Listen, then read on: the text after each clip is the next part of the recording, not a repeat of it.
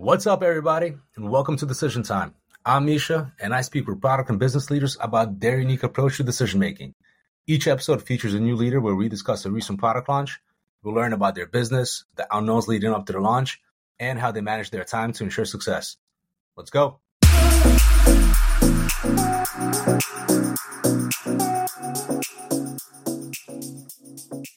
Hey, everybody. Very excited for another guest in the pod. Alex Klug from Hewlett Packard. Alex, welcome. Hi, good to be here. So usually the way we kick things off is through a little bit of introductions. Hewlett Packard, obviously not a stranger to anyone, I hope. But can you start off by telling us a little bit about your team and your remit, and then we'll get going from there on. Yeah, absolutely. So I lead the product management team focused on developing AI and data science solutions within our advanced compute and solutions organization at HP. Pretty exciting space to be in right now. A lot happening, a lot of change, which makes, I think, as being a product leader within the organization, a lot of fun, but really challenging as well, as just the whole market is constantly reacting, and HP is trying to figure out how we should be positioning ourselves within that market, what our portfolio should be, and what we should be really focused on. Yeah. Okay. Topic of the hour, AI. Yeah. So I'm very excited. Let's kick things off. Pick a feature, something you're either working on now to the extent you can talk about it, Sure. or something you've worked on before, and maybe describe it to us. And then tell me, how did you decide to build that particular thing? I am sure you have a long queue. And as you said, there's lots happening with respect to AI. So what's the decision-making process like to say, okay, this is the thing that we want to focus on and spend our time on? Yeah. So maybe I won't focus on a feature as much as a new product that we just recently announced at our HP Imagine event earlier in October. It's our new AI studio. So it's a software platform targeting data science teams who are trying to develop either data science models or AI models, specifically working within what we consider hybrid environments. So not just in the cloud, but also on premise. And I think it's a pretty interesting product to be working on. Number one, I think as most people who listen to this might think, like Hewlett Packard, like what do? They make printers and PCs. So being in a product group focused on developing software at HP, specifically like commercial software, not just working on driver updates or BIOS, but something that we are actually intending to commercialize into the market, is pretty cool, but pretty challenging as well. And I think part of that challenge has to do with, going back to like what are HP's core capabilities, and when you're going into a new space, so not just the data science and AI space, but also from a product perspective into the software space, how are you leveraging the capabilities that you have as an organization, so you can be successful, right? And so for us, when we were developing this product, one of the reasons we chose to do it was because we saw it as an opportunity to provide a software platform that we believe there's a strong desire within the marketplace to have, but connects back to our hardware. We think that it's going to increase the usage of our hardware to make it easier for these data science teams to develop these type of models, these AI models. They're very popular across all industries right now, using HP workstations. And so we'll see a positive benefit to our hardware side while also giving us an opportunity to create a new business on the software side, which is pretty cool to be a part of. Okay. So the audience are data scientists. Elaborate a little bit more on what the product enables them to do. Yeah, so I think there's a lot of data science tools today that exist within cloud environments. When you talk to most data science teams, they are working in the cloud. HP, if you're familiar with our overall portfolio, we don't really have any cloud products or servers, right? In fact, HP a couple of years ago split into HP Incorporated, HP Inc., and HP Enterprises. And so the HP Enterprises business, which is not part of us, people constantly get confused and will send, hey, yeah, did a deal with HPE the other day. I'm like, please don't tell me. I don't work for that company. But they took the server side basically of the business. And we kept kind of the workstation, which is high performance PCs and below. And so really when we looked at the market and we saw users and we took a customer centric approach, we found that users were interested in buying our hardware to use for data science and analytics. And this was several years ago. we're like, okay, well, this is interesting. This is an emerging segment that we hadn't really seen before. A lot of our focus has been on maybe more traditional, work streams like media and entertainment or engineering, architecture for high performance compute, really graphics driven. And so we found these data science teams kind of starting to use it. As we talked to them about their experiences, we started to learn more and more about like, hey, some of the challenges they had. And a lot of it had to do with getting their images up and running and their environments up and running on our machines, which is a lot easier in the cloud where you have containerization, but a lot harder to operate specifically on things like Windows, which isn't just designed for that. And so something that we're doing with our AI Studio is providing that containerization layer to make it easy to bring in images into your local environment, to your workstations, and also to share those images across team members. So if, again, targeting data science teams, it's not just about an individual and their workflow, but how can they work collaboratively together with other members of their team.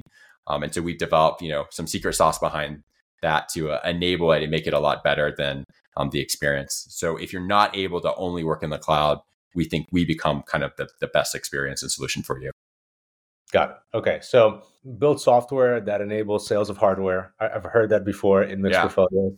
Makes sense. Yeah. Ensure you're focused on selling to data scientists, specifically enabling data scientists to work together in a team. Yeah, exactly. So let's dive in a little bit deeper. There must be many things that fall under the umbrella of it can help you sell hardware and it helps data scientists and it facilitates collaboration. Many features must have sort of fallen into that category. Is there anything that you think about further beyond those major buckets that help you, separate one from another and say, okay, this is the thing? So like I said, I think the connection back to the core business is always important, because I think if you go too far outside of what your bread and butter is, you start getting to a point where when I'm investing money into that activity, I'm making a choice point where there's no synergy there, right? So instead of spending $100 that helps my entire portfolio, I'm spending $100, or I'm splitting that $100 into $50 that helps this side of the business and $50 that helps this other side of the business. And I think, even at large corporations like HP, where, in theory, there's seemingly infinite resources, it's not true, right? We have a limited number of headcount, we have a limited budget. And so it is really important that when we're kind of spending that money, those resources, spending our time and bandwidth, that we're doing it in a way that we think is going to be the most beneficial to the entire business. So I think that's one of the big trade-offs. And again, I especially feel that being on the software side in a traditionally hardware business, right? Where I think a lot of people within the organization might say, why are we doing anything with software when we could be investing in developing a new version, a new platform for our hardware business? And so I think from looking at it in that era standpoint, it goes to, I think, an overall shift in the marketplace that we're seeing, where especially within compute, you see a lot of commoditization that happens, and consumers moving away from that. I think traditionally, when you think about the sales perspective of like hardware, a lot of speeds and feeds. I know as a consumer, when I'm shopping, I compare like how much storage, how much RAM, what's the GPU, what's the cost, and you see a lot of like for like. And as an organization, to kind of maybe get more of that differentiation that we've maybe lost, we see the software side as being an opportunity to do that, to develop a holistic solution that is inclusive of both the hardware and software. So in addition to the benefits of developing a software business where margins are good, theoretically good, it's a new growth opportunity, but also helping us differentiate on the hardware side. And in particular, in areas of like, there's a lot of ways we could approach targeting this segment, data scientists. I think, again, it's understanding really clearly, one, what problems our users are having, and not just any users, right? Because you can survey the marketplace of data scientists, and I think a lot of them would say like, oh yeah, well, collaboration is not a problem because I collaborate in the cloud. That's not a problem for me.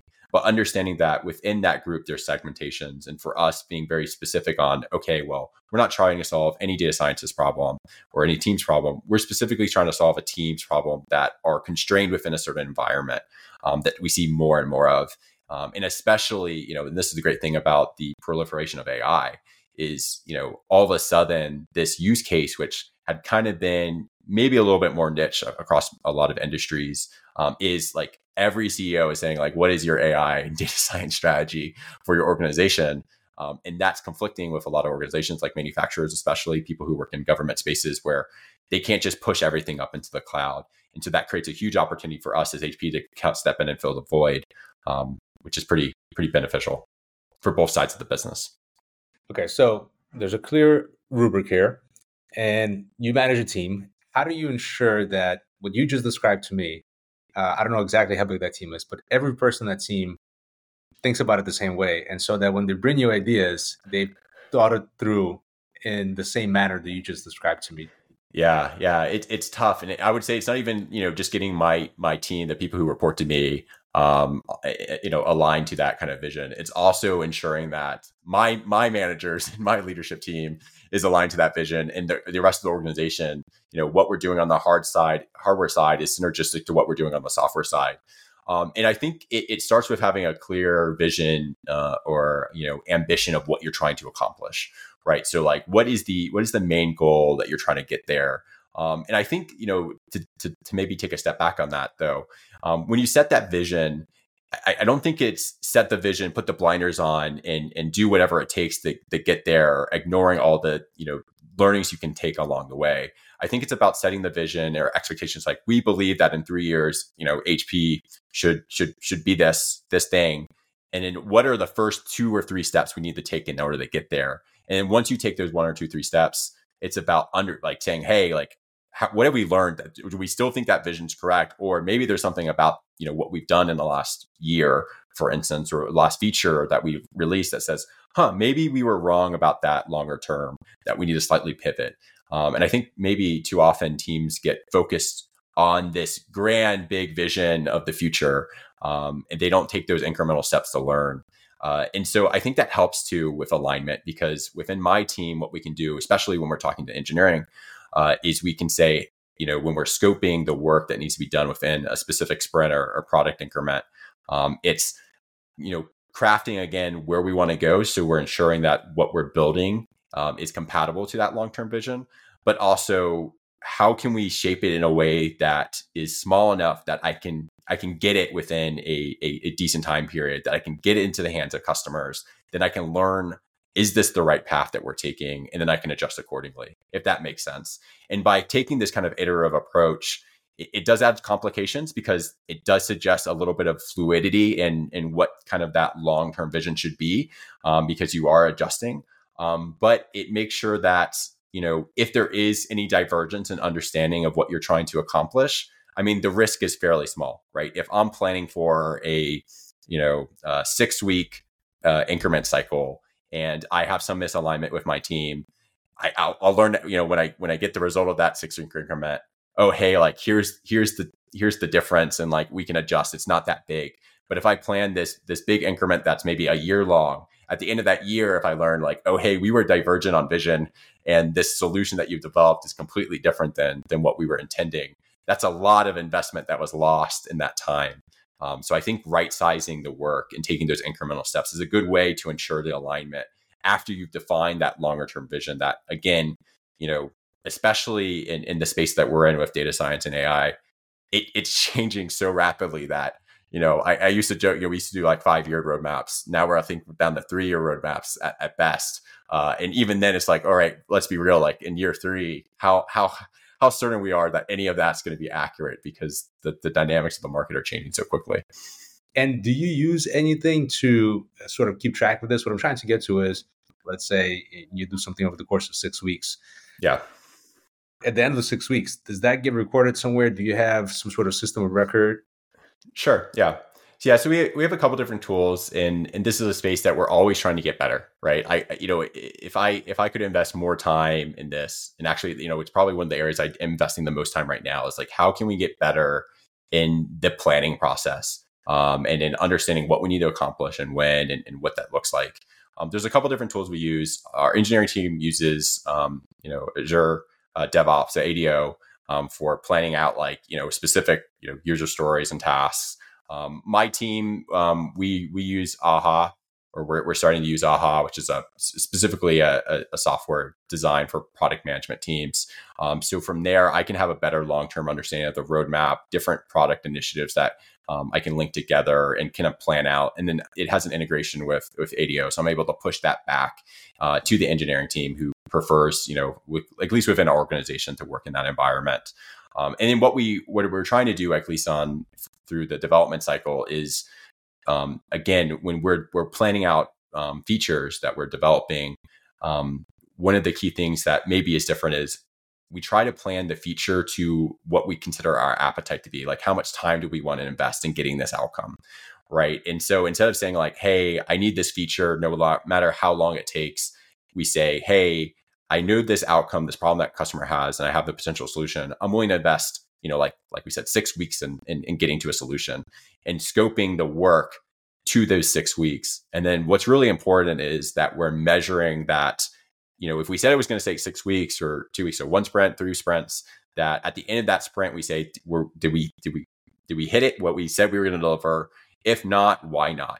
Right? Was it a planning problem? Did we not understand the problem well enough? Did we not understand the solution well enough?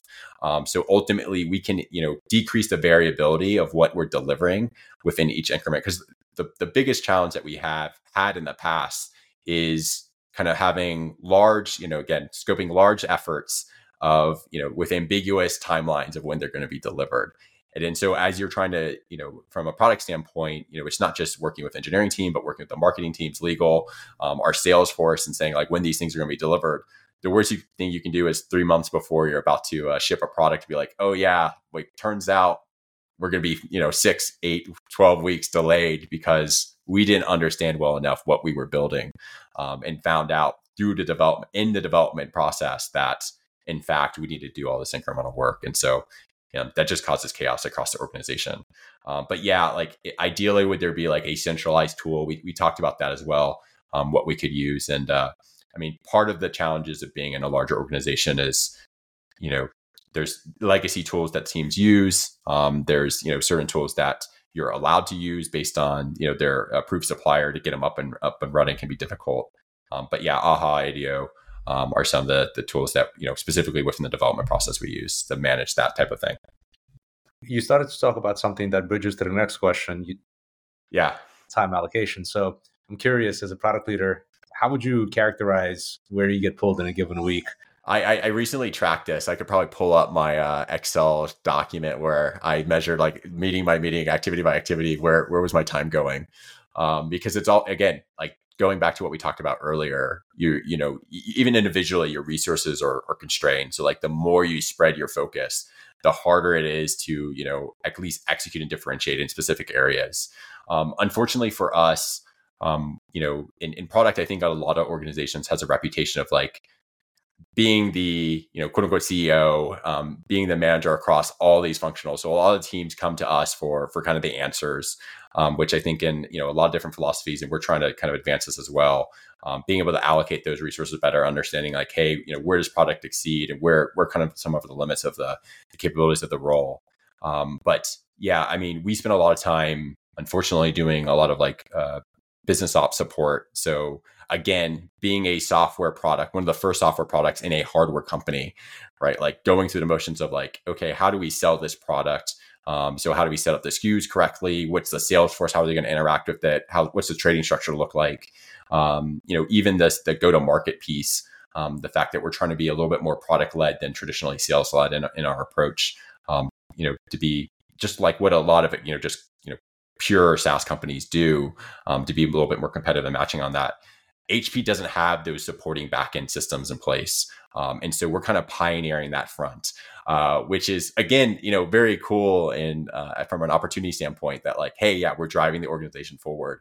But unfortunately, in terms of a development standpoint, makes it really hard because we're splitting our focus between developing the product and then developing the kind of the supporting backend infrastructure and systems that maybe a lot of organizations hopefully don't need to do because they're already in place. And the only benefit of it is like once we help it get in place, all the products that are coming afterwards hopefully become so much easier because we kind of mapped it out, charted what the workflows are, how something flows through the system, and they can just follow what the blueprint we've done. So within my team, something that, me as a manager has done for my specific product managers on my team is I'll say, hey, look, like the most important thing is that we get the product right, and we can figure out the go-to-market stuff. We can figure out the Salesforce stuff later on, but we need to make sure that we're getting the product right. And the engineering resources that we're spending those effectively. So what I can do is I can take over at least some of these workflows and take it off your hands, so you can dedicate, especially when we're doing planning, that like that's the number one priority, and provide cover for the team to say like, I know people like to come to us for answers, but this week I'm just not available, and I have to be with engineering teams for scoping out what they're going to be working on.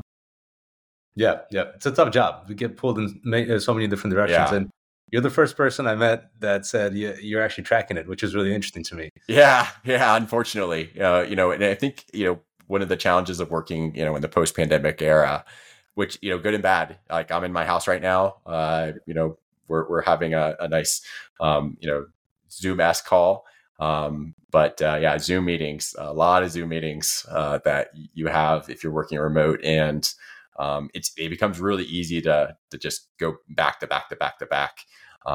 Where I think we talk a lot about how do we become more efficient as an organization in terms again of spending time. That every meeting should have decisions made that are measurable towards achieving our goals. It can't just be like a talk session.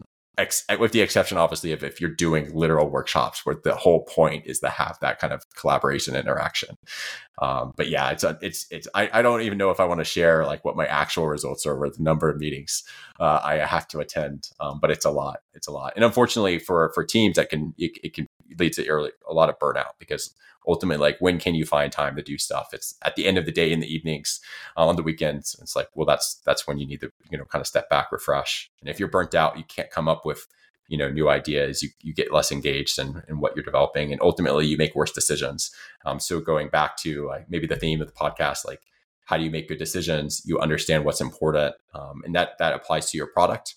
That also applies to your life in general, like what's important and when, because if you can't prioritize correctly in your life, you're not going to be able to prioritize well, I think, in your work.